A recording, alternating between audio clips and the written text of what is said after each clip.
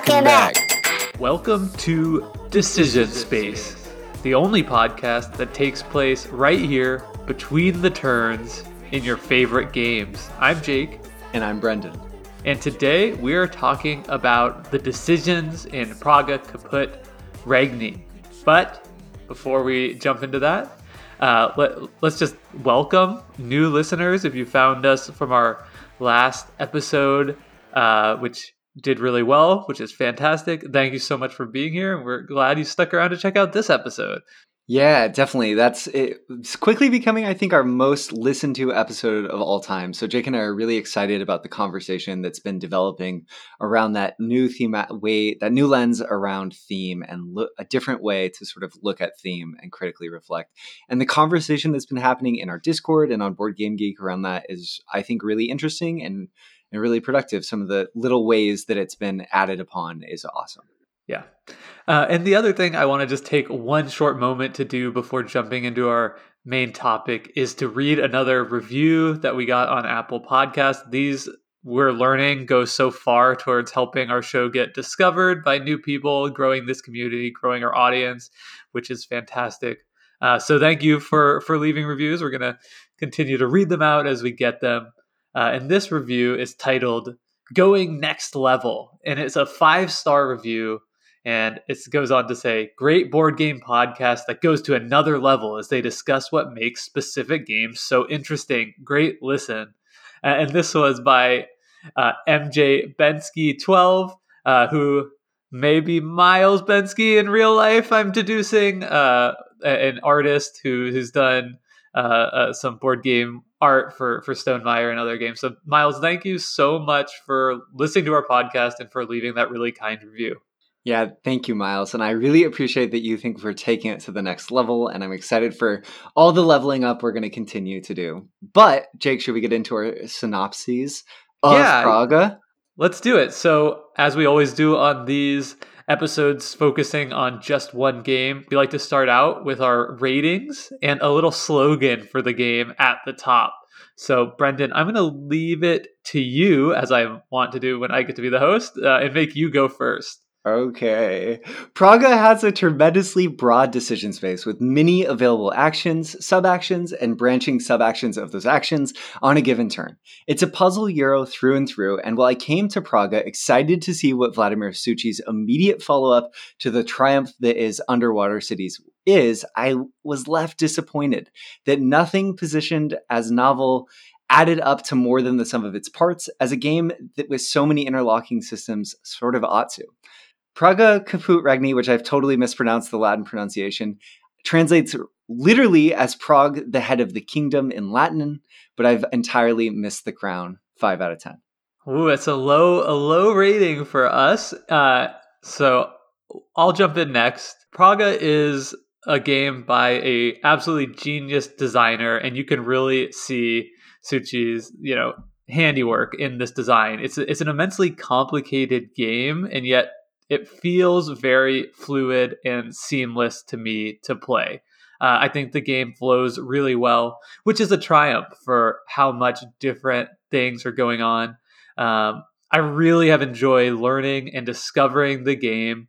And now that I'm 11 plays in, I don't feel like there's that much more to return to. So I'm really stuck straddling a line here because it's a game I've really enjoyed my plays of, and also a game I'm not really interested in continuing to play at this point. So I am going to kind of come down somewhere in the middle and give it a 6.5. I cannot wait in this episode to get out the scalpel and figure out why both of us don't want to go back to this game, despite us both, I think, really loving the designer. And I agree, Jake. It's a really streamlined Euro game that I hope my 5 is not to say that I think it's a bad game. I certainly think Praga is a totally fine game and a really interesting one, but it's just not one I have a lot of fun playing.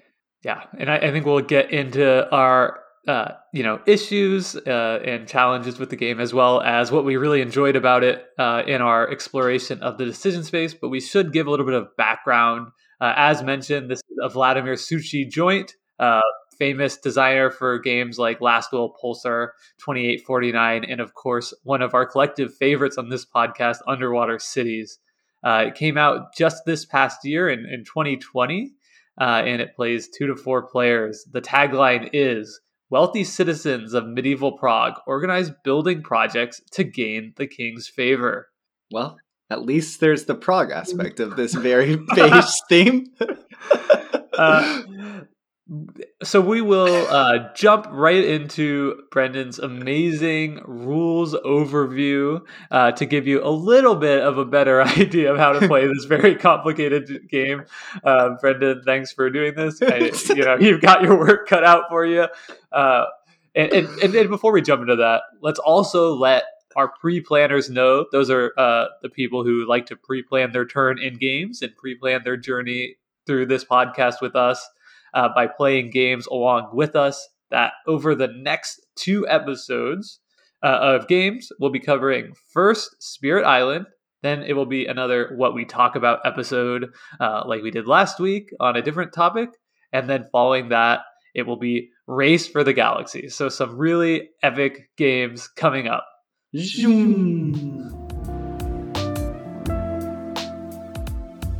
Praga Caput Regni is a resource management Eurogame with a novel action selection wheel mechanism. Players take on the role of wealthy citizens of Prague, vying for the king's favor as they build different areas in Prague. Each game of Praga takes place over the course of exactly 16 rounds. In each round, the players will begin their turn by selecting an action from the action wheel. Each action consists of a pairing between one of 6 action tiles, each containing 2 choices on an outer wheel, and a bonus inner wheel action. Given the arrangement of the wheel, the pairing between these actions and their bonuses is dynamic and shifting. After selecting an action, which includes increasing production of gold or stone, gaining gold or stone, developing a new technology, which provides players with bonuses for future actions of a matching type, building a building in Prague, which gives an immediate effect and allows them to participate in a light area control on the board amongst buildings built by other players in different regions of Prague for a bonus, build a wall tile for a small immediate bonus with a spatial hex puzzle on their own player board, or advance down the King's Road to gain immediate bonuses and work towards powerful endgame scoring conditions. Over the course of the game, the players who also manage window resources, which come in 2 types, silver and gold, are used to gain additional points immediately or game end points for moving up the Cathedral or Hunger Wall, 2 discrete grid point tracks, or by spending gold windows to take an extra action. There's a lot of moving pieces in Praga, and much of the puzzle is about timing the right action alongside the right bonus at the appropriate time in the game while juggling the potential benefits and timing trade-offs of a slew of other systems like technologies, constant or single-use bonuses, seals, unique endgame scoring conditions, or advancing up the Charles University track to improve the scoring potential of your technology track at the end of the game.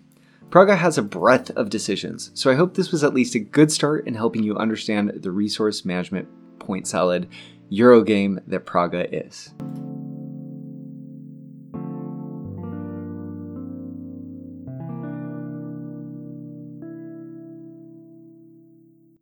All right. Thank you, Brendan, for that rules overview. You did your best. I was chuckling before because this is a game, Jake, that takes like 40 minutes to learn, 30 minutes if everyone's hustling and knows Eurogames pretty well and has a lot of experience. So the idea that I could sum it up in 2 minutes is like kind of mind-boggling. But like you said, hopefully that just gives everyone at least a sense for what Praga as a game is like. And we'll do our best to continue to contextualize sort of different systems and mechanisms as best we can. But there's no way we can get into everything because there are a lot of little exceptions and little interesting offshoots of different mechanisms even in the game. Definitely. So let's jump right into our decision space evaluation of a game. We'll put it through the ringer, and let's start out by talking about the size of the decision space itself. So I know you mentioned in your slogan that you felt like there was really a breadth of decisions. Do you want to kind of take the first stab at characterizing this? Sure, absolutely. I think that one of the strengths of Praga and what it's trying to do as a design is give the players a ton of choices.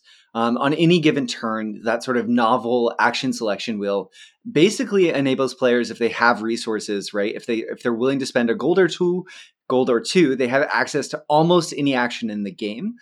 Maybe not the special version of some of those using the special inner wheel bonus mechanism that is there. But for the most part, if they have the resources, you could pay to do anything in the game.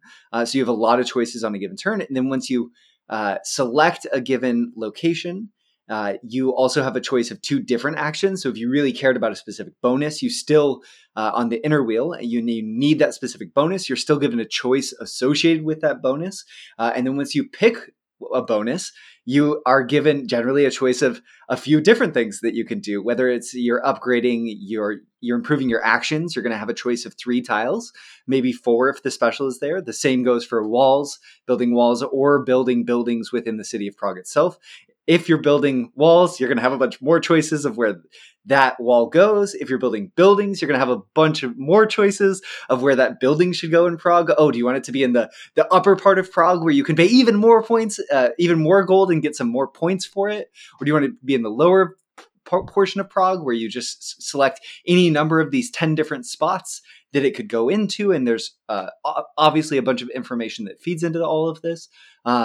Do you want to manage your mines or quarries? Okay, great. Well, do you want to get one of the associated gold or stone and increase your production in future turns? Or do you just want resources equal to your production? Oh, great. You did the managed portion. That's going to bump you up and it gives you this other thing. So there's lots of this sort of, I think the breadth of decisions and trying to filter through available information is quite large. And if there's a game at the heart of Frogga, that's the game, is trying to figure out what your optimal path is. Player interaction is quite light. There is a certain degree of like, I'm going to take this action and make it slightly more expensive for someone else maybe, but it's really not hugely consequential. And I just think there's so many choices, Jake, that the noise begins to become, the impact of any given decision feels fairly low. And that's why I think there's a breadth of decisions or choices rather than necessarily a depth of them that you might have in some other designs with relatively light systems, but deep, organic, emergent gameplay that comes out of those systems. At its best, I think Praga does have this really fun dynamic where you have these 6 main actions in the game that you described, and each of those has their own tree of decisions that you can then pursue. So I think at its best, it has this really fun element where you can think through all those different paths and try and come up with like this optimal play that can be a sequence of 4 or 5 steps on a single turn. When you add in kind of the sub actions that go with these various things, like, okay, I've produced stone and that allowed me to up my research track, which allowed me to get this bonus action, which is going to allow me to do, X, Y, Z. And I think that's really fun. However, I actually think the feel of the decision space for me when I'm playing this game is kind of small because of the way, as you mentioned, there's so much noise in the game where you have all these different options that you could do, and they all seem pretty good. So I think the way my brain processes this game very often would be to like look at all of that overwhelming amount of choice and information and then just choose, as a shortcut, one of the actions at the, farthest end of this action wheel, which we'll probably have to talk about in more depth. But essentially that like prioritizes specific actions, right? By making them either free or even giving you bonus points. And I just found like, if you want to have that shortcut, you might as well just like focus on doing the best with like out of 1 or 2 possible options every turn. And maybe that's not optimal, but in my plays of the game, it really seemed effective. Like I've played this game 11 times now at all player counts, and I think I've won 9 games doing that. Yeah, so, I think that speaks for itself. Yeah, so that kind of just like the results reinforce that idea that maybe the mass amount of apparent decisions is actually just a mass amount of choice, and the actual decisions you have on your turn is a lot smaller than it first appears. That's definitely how it feels to me as well, Jake. And I think that's part of the frustration with the game is if I'm happy to interact with noise, if it's going to lead to a more interesting decision space, like that can be really exciting. But when it feels like noise for noise's sake, that becomes sort of extraneous and frustrating. What do you feel the type of decision space is in Praga, the 16 round game? I think that it feels very static, actually, which is interesting because, traditionally when we think about these static decision space games, a lot of times they're like, smaller, more abstract, or even simple games. And I think this is like on the exact other end of the spectrum, right? Because there's so much noise and complication happening every single turn. Even though in some ways, like, yes, you're ramping up your production, so you'll be able to do more. You'll be able to potentially combo more things at later point in the game as you kind of advance on all these different tracks all over the place. Because I found myself always looking at, only the actions available that are furthest along on this. What do we want to call it? Like an action rondo? Or even just an action wheel. Yeah. Yeah, whichever, because I'm only focusing on like the one or two actions furthest along the action wheel. Each turn was presented to me very similarly. That made it feel static, even if in reality it's maybe, very slightly waxing over the course of the game. It's interesting. So even with what you're saying of just focusing on those two locations, even if we take a step back and like factor in inputs, like I know early game, you do care about increasing your production more, like upgrading some of your actions more than you might later in the game. So those decisions are on your mind. I think because the cost even of things that you weren't looking at, because in your heuristics ladder, it just wasn't important. Generally, they're so affordable that you do still have access to them, that I agree, it does feel pretty static. And you do build over the course of the game somewhat, but it's really minor. You really only ever build your actions a little bit. And the effects of when you improve your actions is pretty minimal. Any other time you're like building a wall or building a building, it's sort of this one-time thing. And in a lot of games that are sort of these hero puzzles, you end up also having some sort of engine that you build on the side. And like, yes, you're increasing production, but I think it just makes it so you have to do the production actions less often. Like you're managing your mines just less frequently, and you're trying to time what the right amount is in the game, because there's no like outlet except for maybe the seals at the end game scoring that give you a bunch of points that sort of enable more and more growth in terms of the feedback loop. It's just not there. It's about maximizing your potential points over a few of these actions and figuring out when the right time in the game is. Even something like the Hunger Wall or the Cathedral, they're really tracks, right? They're like two-dimensional tracks. They're just grids presented that way so that you have a little bit of texture again of like, is it the right time to move up or should I be moving to the right? But they're really just scoring tracks. It never feels like my actions are building upon another all that much. It's there a little bit, but not a ton. So I think surprisingly, the game does feel pretty static, if not, to your point, a little bit waxing as well. Yeah. And I guess we should say waxing means the decision space grows over the course of the game. If you haven't gone back and listened to the episode, A New Way to talk about decision space or something, is that what it was? Yeah, I think it's just a new way to talk about games, which maybe was a little bit too broad. But yeah, there are different types of decision spaces. Yeah. Yeah. If you enjoyed our most recent episode, you'll probably find a lot to enjoy about that one. But as I said, it felt like a waxing decision space. And then you start talking. I also realized that actually at the later point in the game, because of the decisions you've made and kind of the end of game scoring you've activated for yourself. Sure. You actually might have less option, like it sort of less in that decision sense. Because, okay, well, I'm going to get all these bonus points by having a lot of gold at the end of the game. So on my last turn, I just have to produce gold. So I think maybe to put a finer point on that, at the beginning, it feels very, very small decision space because you can really prioritize certain things in the game. At the end, it feels very small because you have to prioritize your scoring opportunity. And only in the middle turns of the game is really when you have the opportunity to do any kind of strategy shaping at all to whatever small extent that exists in the game. So maybe kind of it does have a little bit of a curve in that sense. Yeah, though certainly not as dramatic as something that we would normally call a dynamic game, and not oscillating as much as we might.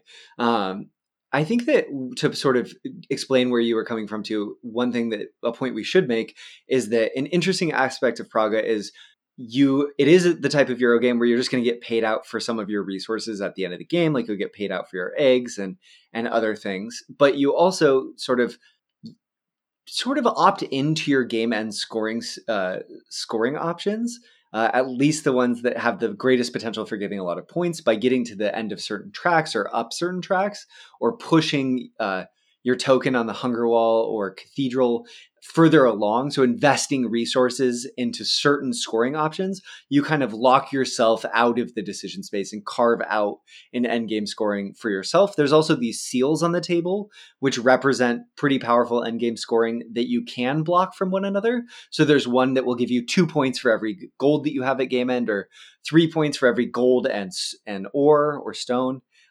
Things like that, or some of them are just flat points. Here, you got to the party late, you can have 4 points, which that system's interesting. It sort of gives the decision space a little bit of flexibility, I think, and adds a little bit of an element of the race, which I do think you need some form of a little bit of a race element in Euro games like these sometimes, to give you a need to want to interact and look at what each other are doing. Right. The only reason I want to push back on that a little bit is because it seems like the action wheel limits your ability to like actually choose different things throughout the game, rather than doing like what's just like the best to you in terms of like resource accumulation. That, again, while you could race up a track, it almost always, in my experience, seems like not worth it if you're taking a less optimal move by like paying gold to take an action in order to like secure the end game scoring you want, as opposed to just taking the best actions, and like eventually you'll have the opportunity to claim an end game scoring, and by that point you might just have so much more resource and ability to apply that in different ways throughout the game, that it doesn't really matter what your end game scoring is. I do think that so there's also a mechanism, these different ages, where new tiles that are more powerful of the wall tiles and the city tiles and the action improvement tiles come out. And I think those can serve to incentivize maybe paying sometimes if something really powerful comes out that, given the position that you're in, is going to reward you greatly if you opt into that tile, that can make paying for things worthwhile. So when those shift over, when a new sort of age as it is starts, that can be a little bit exciting.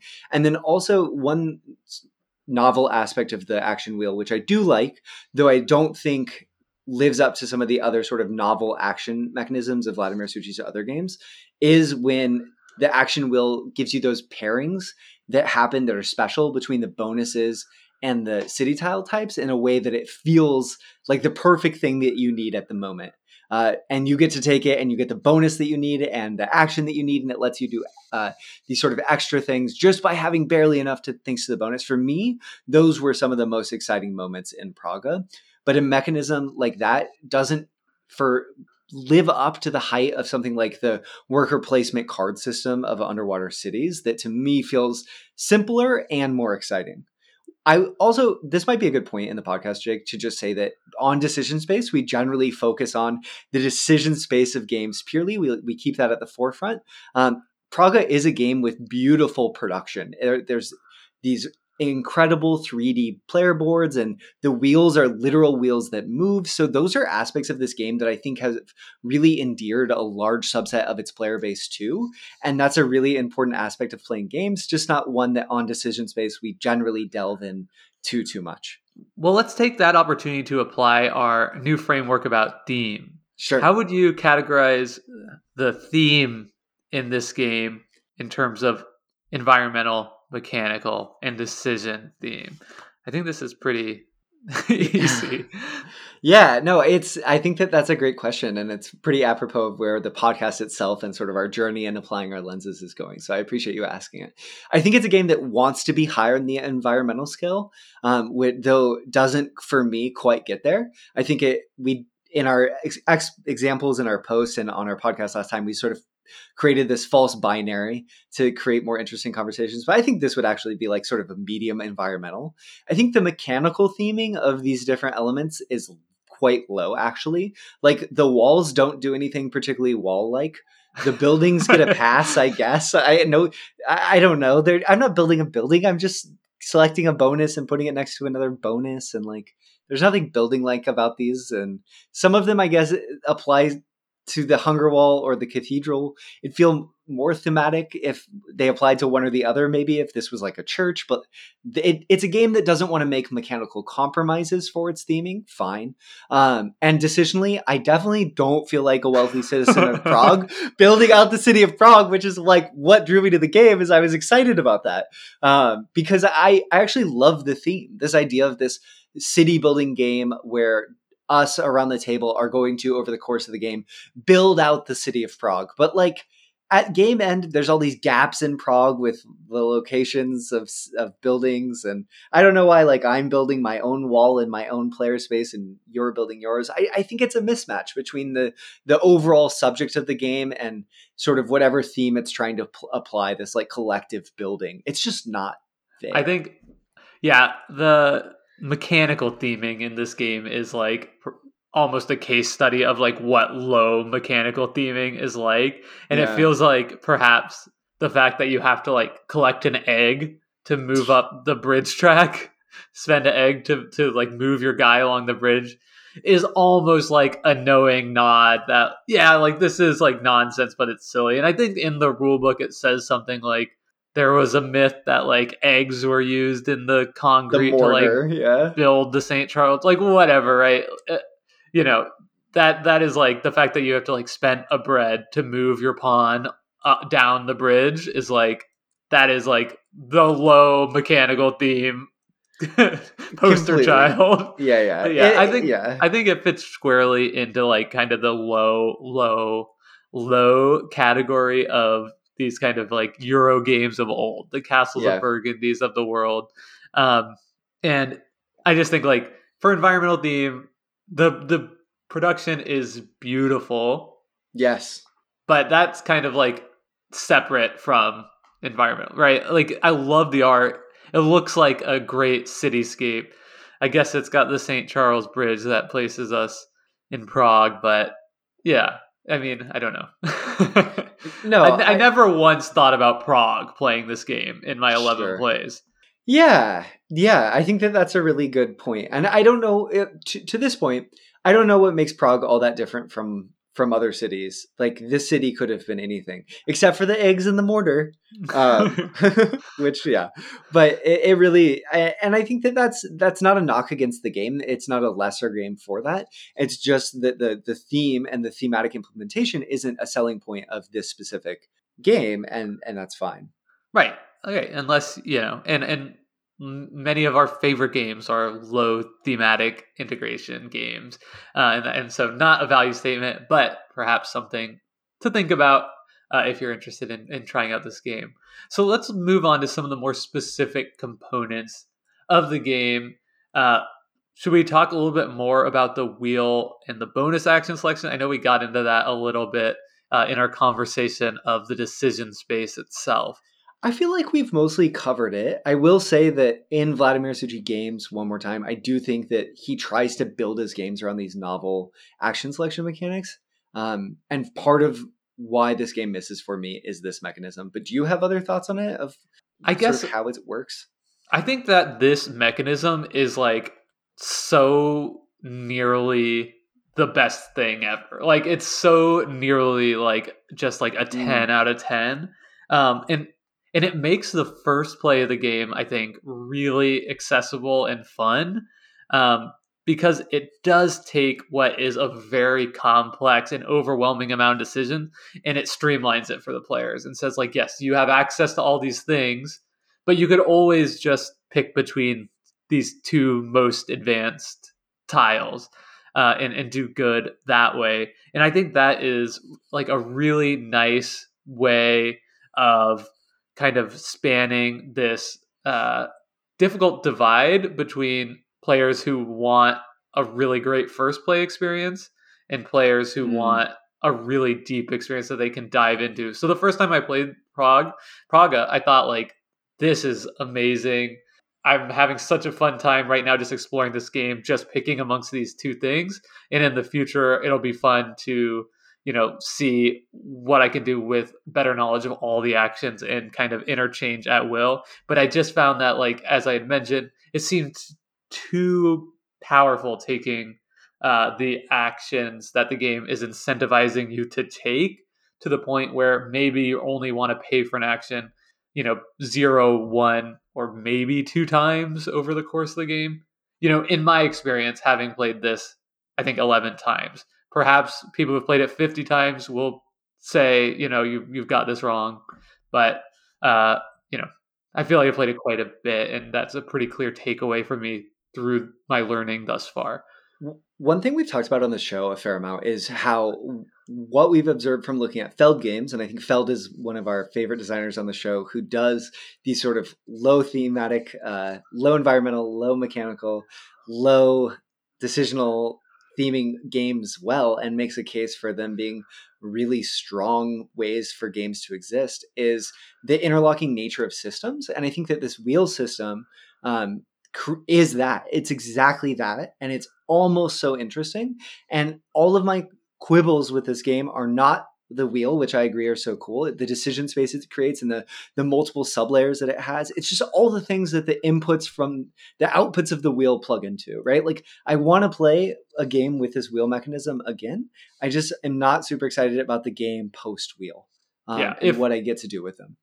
If Suchi chooses to use this mechanism in another game, I will be very excited to try that game. I think it is a really cool innovation, kind of divorced from the implementation in this game. And I think even potentially an expansion to this game could really elevate it to something else. So I don't want to, like, just because I have challenges with the implementation, I still think that this mechanism has tons of potential to create super rich decision spaces. And I think it's like a really, really genius innovation from the designer. We haven't really talked about this, and I think that it would be awesome if we could glean at this moment why we are so into this mechanism, despite it not working, as like this idea of a decision engine within a Euro game, right? This like mechanism or set of systems that interlocks to create dynamic and interesting decisions that make every play feel differently.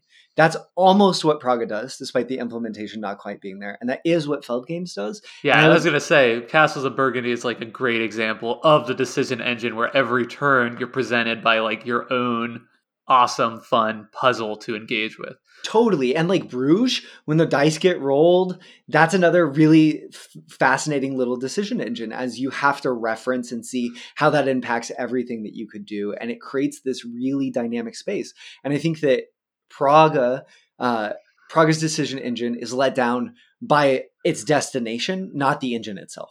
Right. Yeah. Well said. Let's continue on to some of these other mechanisms in the game and the bearing they have on the decision space, if that's all right with you. That sounds awesome. Okay. Right. So we'll talk through the different actions, and let's just touch on them really briefly. There's 6 main actions in the game. The first is production, where you can manage your mines and quarries. This is how you can increase your production of gold or stone, or you can produce gold and stone at the level you're currently at.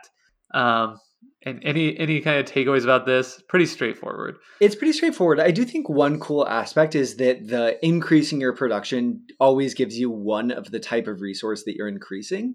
And once you get to a certain point on the track, you can augment that further. So I think it is interesting how the proportion of benefit that you're getting from increasing is relative to the point in the game that you're at. And also, it basically makes it such that you're trying to figure out when the right time to actually produce and get this glut of resources is. And I think that for me was also one of the more interesting decisions in the game of, I did feel some degree of tension of, I know I should just be increasing my production because in the course of the game, it's going to be so beneficial to do that.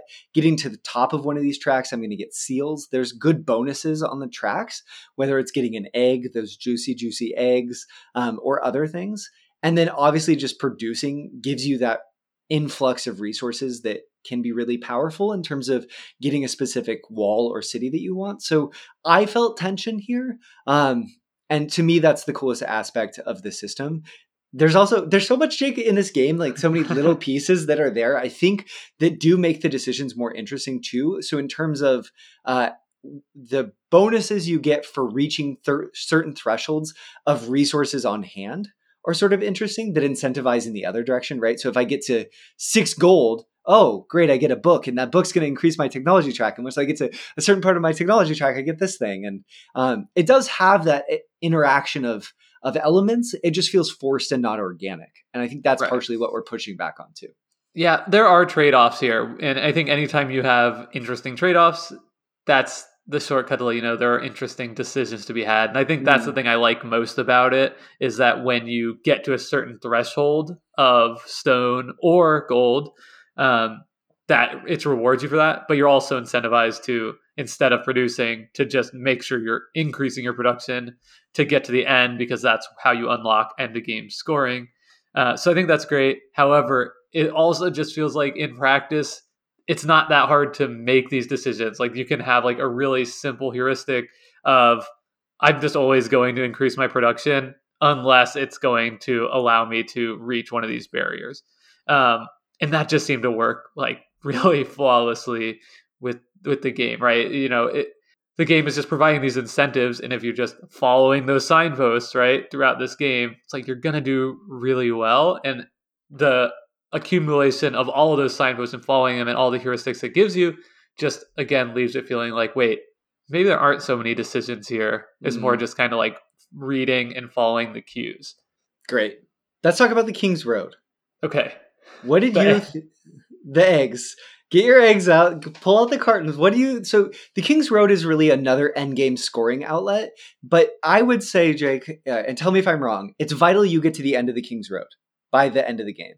Almost vital.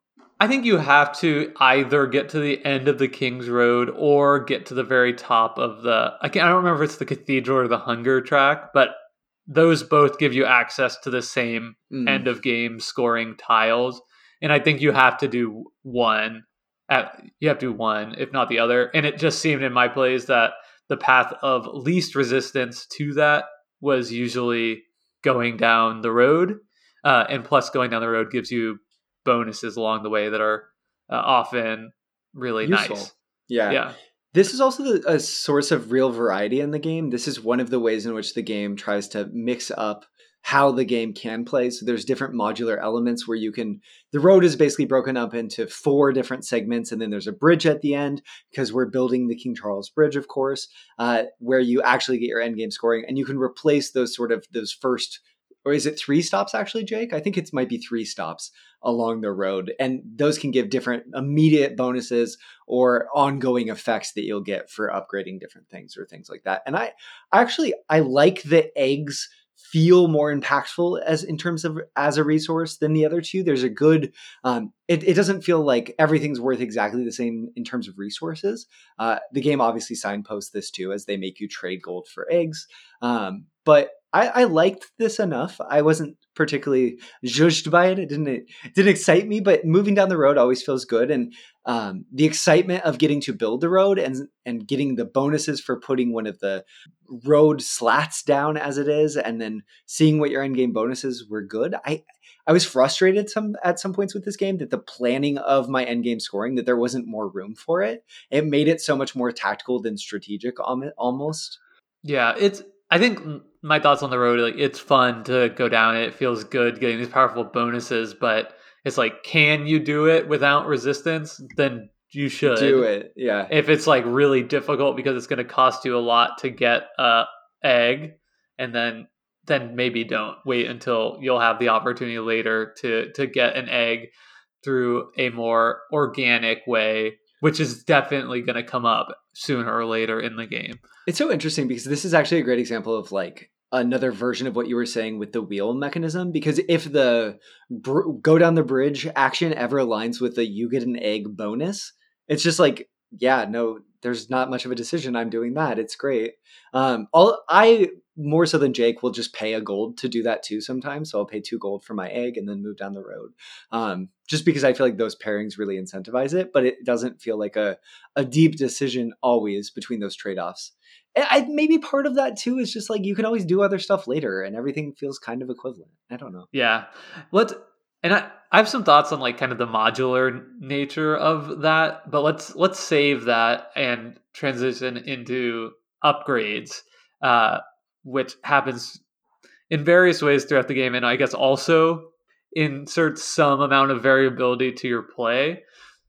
So one of the actions is you can grab a tile to upgrade any of those 6 actions throughout the game, and they can range from just giving you like an extra point, victory point every time you take that action, to giving you some resource output.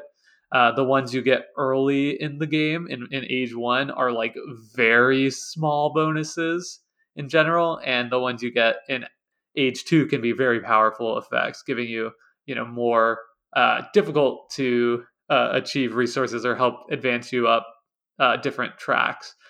So that's kind of a way in which the game puts forward this idea that like you can have a different play experience, right? Because theoretically, if I take the first turn of the game to upgrade the road action, then that's gonna play out in the decisions I'm making throughout the game, right? Okay, well this time I'm going big on the road, or same with any of the actions. But because the bonuses are like so small, I never felt like in any of my plays like, wow, this is like a unique build. Yeah, it all just felt like incremental effects. Some of the age 2 stuff, it does give you a little bit more. Like in a game we're playing right now, I just got a bonus on my upgrade actions tile where I can get an egg. No, I can get a gold window by paying a gold, I believe it is. That feels a little special, but I'll only use it once or twice probably over the course of the game. Yeah. And similarly, there's a technology track where you can collect these books in various ways throughout the game, and that's going to upgrade different techs. The first 2 give you small incremental bonuses again by doing something in the game, which are like always nice to have, but never seem to like at best they could be like tiebreakers. And when you're thinking about the actual decisions you're making, the bonuses aren't big enough for you to like go out of your way to like use that action a lot. Oftentimes too, they're just different sides of the same coin. Like, okay, this game I got the one that gives me stone for this action, or this time I got the one that gives me gold for this action, or this time I got the one that incentivizes me to go up the hunger wall, or this time I got the one that incentivizes me to go up the cathedral. I never have a true sense of a shifted identity. Right. Yeah, and it's the exact same with the scoring tiles, right? By the time you get to the point in the game where you can unlock a scoring tile by like one of the end game scoring, which can be the windows we've talked about, the seals that you get from getting your production all the way up, or getting to the end of the road, or getting all the way up the hunger track. Like by the time you're doing that in the game, you get to randomly look at 3, and you just always pick the one that's best for you at that time, right? It doesn't really give you any ability to strategize, and because you're only looking at 3 of the possible 6 or 8, you can't really prioritize like going for one ahead of time either, because it just might not come up. And I found in most of my plays, by the time I'm looking at that, it's like, okay, this one's going to give me 9 points, or this one's going to give me 7 points, and this one's going to give me 8 points, with the possibility that I could get 10 off of it. So, it's just such a small little choice that doesn't really feel like, whoa, like I'm being rewarded for like a diversity in my build. So I think all these things together just creates this game that is just like, for how big it is and how much like variable aspects there are in the game, none of them change your play in a significant way. So it just feels like there's a little bit of turbulence. It's just like not very replayable after you've really got your head around it. In after really 3 or 4 plays, you're just doing the same thing because your heuristic tree just makes it feel rote. Is essentially yeah. And I think a lot of the stuff that you just said, Jake, like the seals or the bridge tiles at the end, those modular or like unique scoring outlets. Partially what I heard you saying also is like the benefits of these isn't great enough, which that's a concession of wanting all of the actions to feel roughly the same so that it can be this really broad decision space, but then it makes it not feel like it matters. So that's where some of the frustration is too, if they're all roughly equal. What do you think of the hunger wall and the cathedral, these sort of grid track mechanisms? Because there weren't enough tracks in the technology and the King Charles Bridge and the production, and we just throw these grids up here too. Yeah, that's an interesting question. From the decision space lens, right? It doesn't really impact the decision space that much, right? It does add an extra thing to like, layer into your heuristic decision making process that you're using to frame all the decisions in the game. Where a lot of times you can kind of, I don't know the term for it, you can collect these bonuses that will score you points based on however far to the right or left you get on one of these tracks. So when you're placing a tile in the game, if you have the opportunity to get 2 of those instead of 1, it's like that's the kind of decision that it adds into the game. And for most people, right, 2 is always going to be better than 1. So it's not really increasing the decision space in any way, but it is increasing the complexity. So I think like that might be one element of the game I'm just like not sure is needed. They're juxtaposed, which I think is important too, because it's very difficult to get all the way to the right and all the way on the left in the way that those bonus tokens, those, like Jake said, the further you go on the right on either of these give you more points, or maybe it's the left, I can't remember, whatever, to the end of the track in the X axis of the grid axes, you're going to get more points. You kind of have to choose between them to some extent, but you can still then go up both of them. To me, one of the interesting mechanisms is the bonuses that you get for landing on certain squares that push you one to the left or push you one higher, that can give you a little bit of extra value. And the timing aspects that it puts in the game of, is this the right time to spend 2 silver windows to move up, spend some of those extra resources as sort of that bonus action in my turn. But then I found the more I played, it was just sort of like, I'm going to sit on 2 windows until I go over the window limit. And then I'm going to, if I got a gold window, I'll take another action because that's very powerful. Or if I end up with 3 silver windows, I'll just do it then. And then I'll have more information anyway and just try to decide which way is better to go. And those horizontal bonus spots try to fight this somewhat and say like, oh, look, you've moved sideways. So maybe you do want to spend them now and go up. But oftentimes, to get another little added incremental effect. But a lot of times, like Jake is saying, the decisions didn't feel quite as interesting in terms of that. I don't know. Yeah. I guess we should say one of the interesting, is, again, it's like something that seems really interesting on the surface is that to go, so I guess walls, I should say, the wall tiles you can get and add to your personal player board allow you to move on the cathedral track, but they give you the tokens that benefit moving on the hunger track. Mm-hmm. And then the buildings in the game give you the type of tokens that you are rewarded for by moving right from the wall bonuses. Yep. So it's sort of it cancels out, right? You're getting the tokens, but moving on the other track from one versus the other. So it seems like an interesting trade-off, but in practice, it's just like another thing in this game that rewards you for just like taking whatever action happens to be the most efficient at that time over specializing in any way. And so I wonder if, maybe the game would be different and feel a little more unique if instead of doing that decision, the walls synergized with each other. Right. And then maybe you'd get more of like a unique build, like, wow, like that game, I really focused on doing walls and I surrounded my whole area with walls or something like that, as opposed to what in reality, at least to me, seems to be most often the best play, which is like I built a couple walls and I built a couple buildings to Yeah. maximize the value. Yeah, totally. I think that's really well put. And I guess to that point, maybe we talk about cities. Let's do it. So cities were an element of this game, or buildings, excuse me, because there's only one city. It's Praga. It's Prague. They're buildings.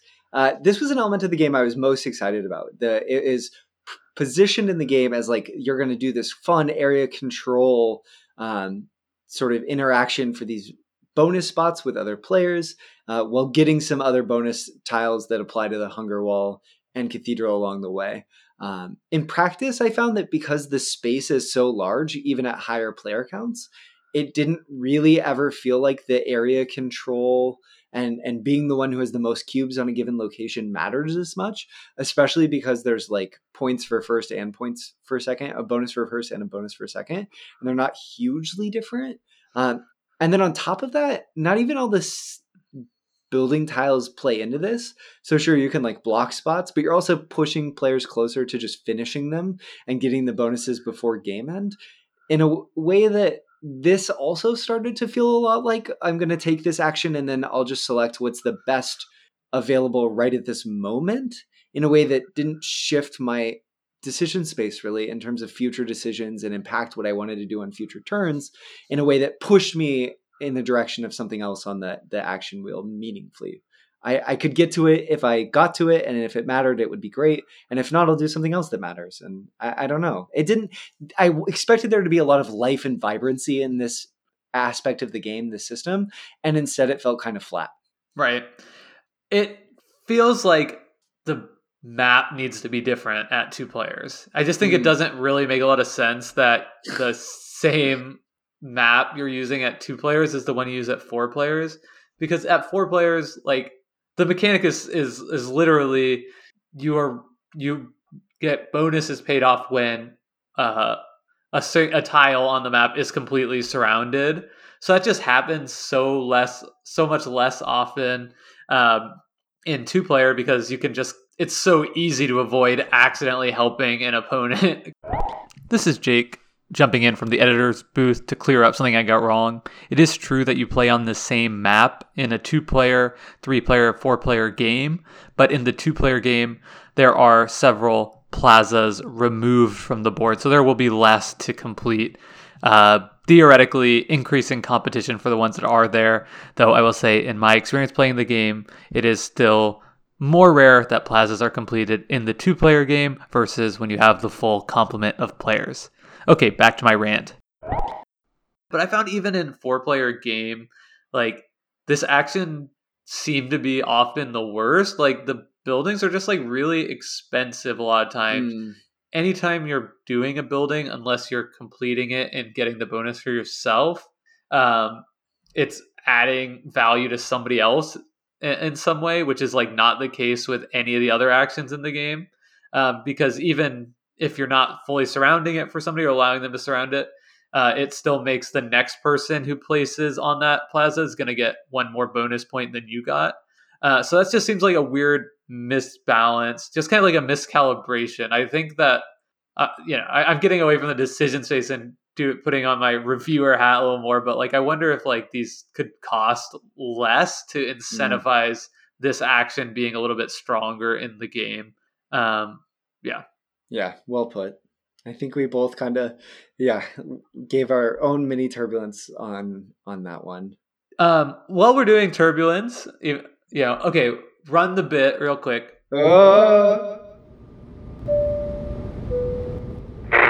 This is your captain speaking. We are now approaching a little bit of turbulence. Please return to your seats and buckle your safety belts. Okay, the last thing I want to say on turbulence is I think that I found that there's just like not a lot of balance in the tiles that come up, and they can be super swingy. You mentioned that you got the upgrade tile that gives golden windows, and that tile is like so absurdly powerful in the game compared to other upgrade tiles that it's like I think I would be tempted at this point to like not have it in my game if I own this game and like house rule it out because it's just so strong. There's another, I think it's a upgrade tile that gives books when you build walls to help you get up the book track, and that one also seems just like significantly stronger than others. And the same is true in buildings, like where it just seems like some of them are just so much stronger than others that could be cost the exact same. And there is a mechanism that allows you to kind of dig a little bit to remove some from the display to add to others. But I don't know. It's just something that like stuck out to me because in Suchi's Underwater Cities design, it's like another game with like all kinds of like crazy player powers, but everything feels like so tightly balanced that like it makes me want to like assume that I'm just like off and not calculating this right. But you know, my experience with the game is my experience with the game, and it just seems like a little bit wonky in some cases. I think, yeah, to go back to Underwater City, since you invoked it, and I've already invoked it twice in this episode, I think one of my frustrations too is in playing Underwater Cities, I do feel like at the end of every game, my identity, how unique my experience was, really did shift. And I feel like my Underwater City and network of cities is quite different than yours. And my experience of that decision engine was a unique experience in a way that here, every game feels like I feel a little bit like I'm stuck in like a Kafka-esque like pushing action selection buttons like over and over like Nightmare Land of Euro. And I don't know. I know there's people out there who this game is going to work for them and they won't feel that way about the decision engine. And that's awesome. It is not the game for me. Once we finish our games, I will say bon voyage to this one forever, I think, hopefully. That's pretty harsh. I would continue to play it, I think, now that I know how to play it. I do think it plays smoothly. And maybe that's like the difference between our overall impressions. You gave it a 5. I gave it a 6.5, which is like, I still think it's like fine and pleasant and fun and it flows nice. Like I enjoy taking my actions. I'm just not finding like a lot there. You also want to grind it for elo points for Yukata. That's true. Another aspect. Mr. 9 out of 11 wins and trying to upgrade yourself. Of course you will, a little bit. But yeah, that is true. I mean, yeah. I think you point out a good bias. Like maybe if I wasn't like winning, I'd be having less fun. I think also that's just a difference between us as gamers too, right? Like that's me enjoying Keyflower more than you because of the zaniness of it and how different it is, and you disliking it and liking this a little bit more because it's streamlined. I think just that is our preference for even these sort of like resource management games. Absolutely. I would be interested. I hope people who love this game tell me why I'm wrong, because even as we come to the end of this discussion, and I think we have been more critical than we've been extolling this game, to be sure, I still feel like part of me is like, okay, this is where I'm at after 11 plays, but after 15 plays, you know, like I just feel like I need somebody to come and just like whip me at this game. Sure, and that could like completely change my perspective on like, okay, wait a second. Like, it's not as easy as, like, I want to get golden windows, you know, greater sign books, greater sign eggs, greater sign white windows, greater sign, you know, increasing production, like greater sign basic resource. Because that's literally how I'm playing this game right now in almost all cases. Totally. You could just write a little application and then you could take your turns and you got it that way. I think that if I'm allowed closing thoughts very quickly, Jake, I will say I think that for me, one thing that makes Praga a harder sell of like this question of like, should someone try Praga? I would say if you're a big Euro fan, try it. It might be exactly your jam. It might be what you were looking for. I will say I came into this episode, I talked about this a few weeks ago, being really excited to come back to a Euro game. I'd been missing playing Euro games as we jumped into some other things and it didn't quite do it. And I think partially that's because I think the the rules complexity, it's like a mid to heavyweight Euro. It's not any crazy type of heavy, but the rules baggage is quite high. So the amount of investment in reading the rules book was pretty high to the depth of the game. And I found that maybe for how much it asked of me, I wish it gave back a little bit more. Yeah, I do agree. I think it's a hard recommend because of the rules grit, and also, seeing the reactions of people who've been pre-planning this game with us in our Discord, bouncing off of it pretty hard in general. That said, if a 30-minute rules video does not strike you as like crazy, like, oh yeah, that's what I like doing on my lunch break anyway. Yeah. I really believe most people are going to have a pretty fun first play of this.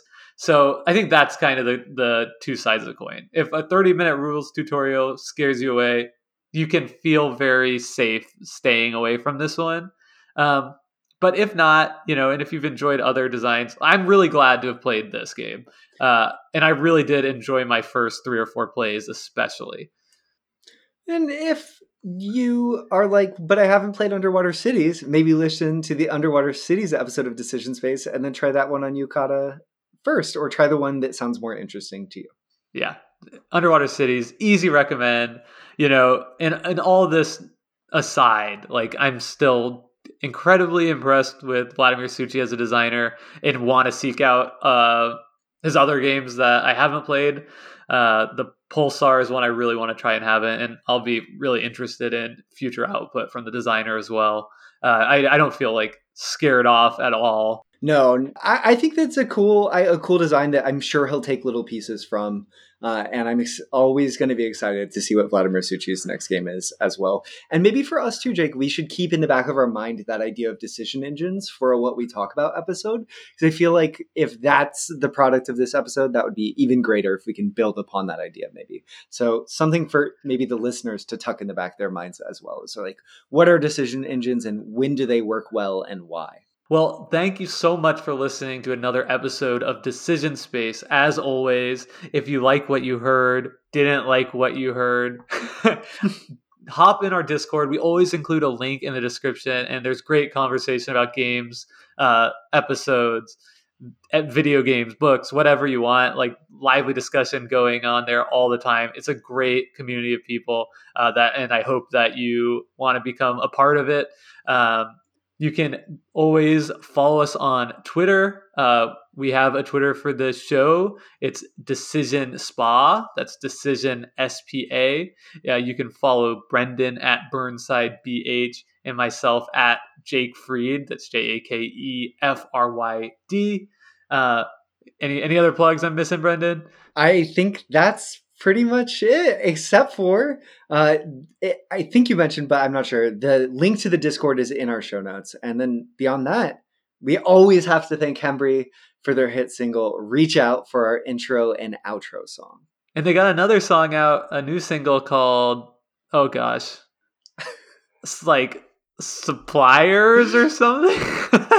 This is such a smooth close. Operators. Check out their new single, Operators, as well, if you like what you've heard from them from this podcast. All right, until next time, see ya. Bye, all.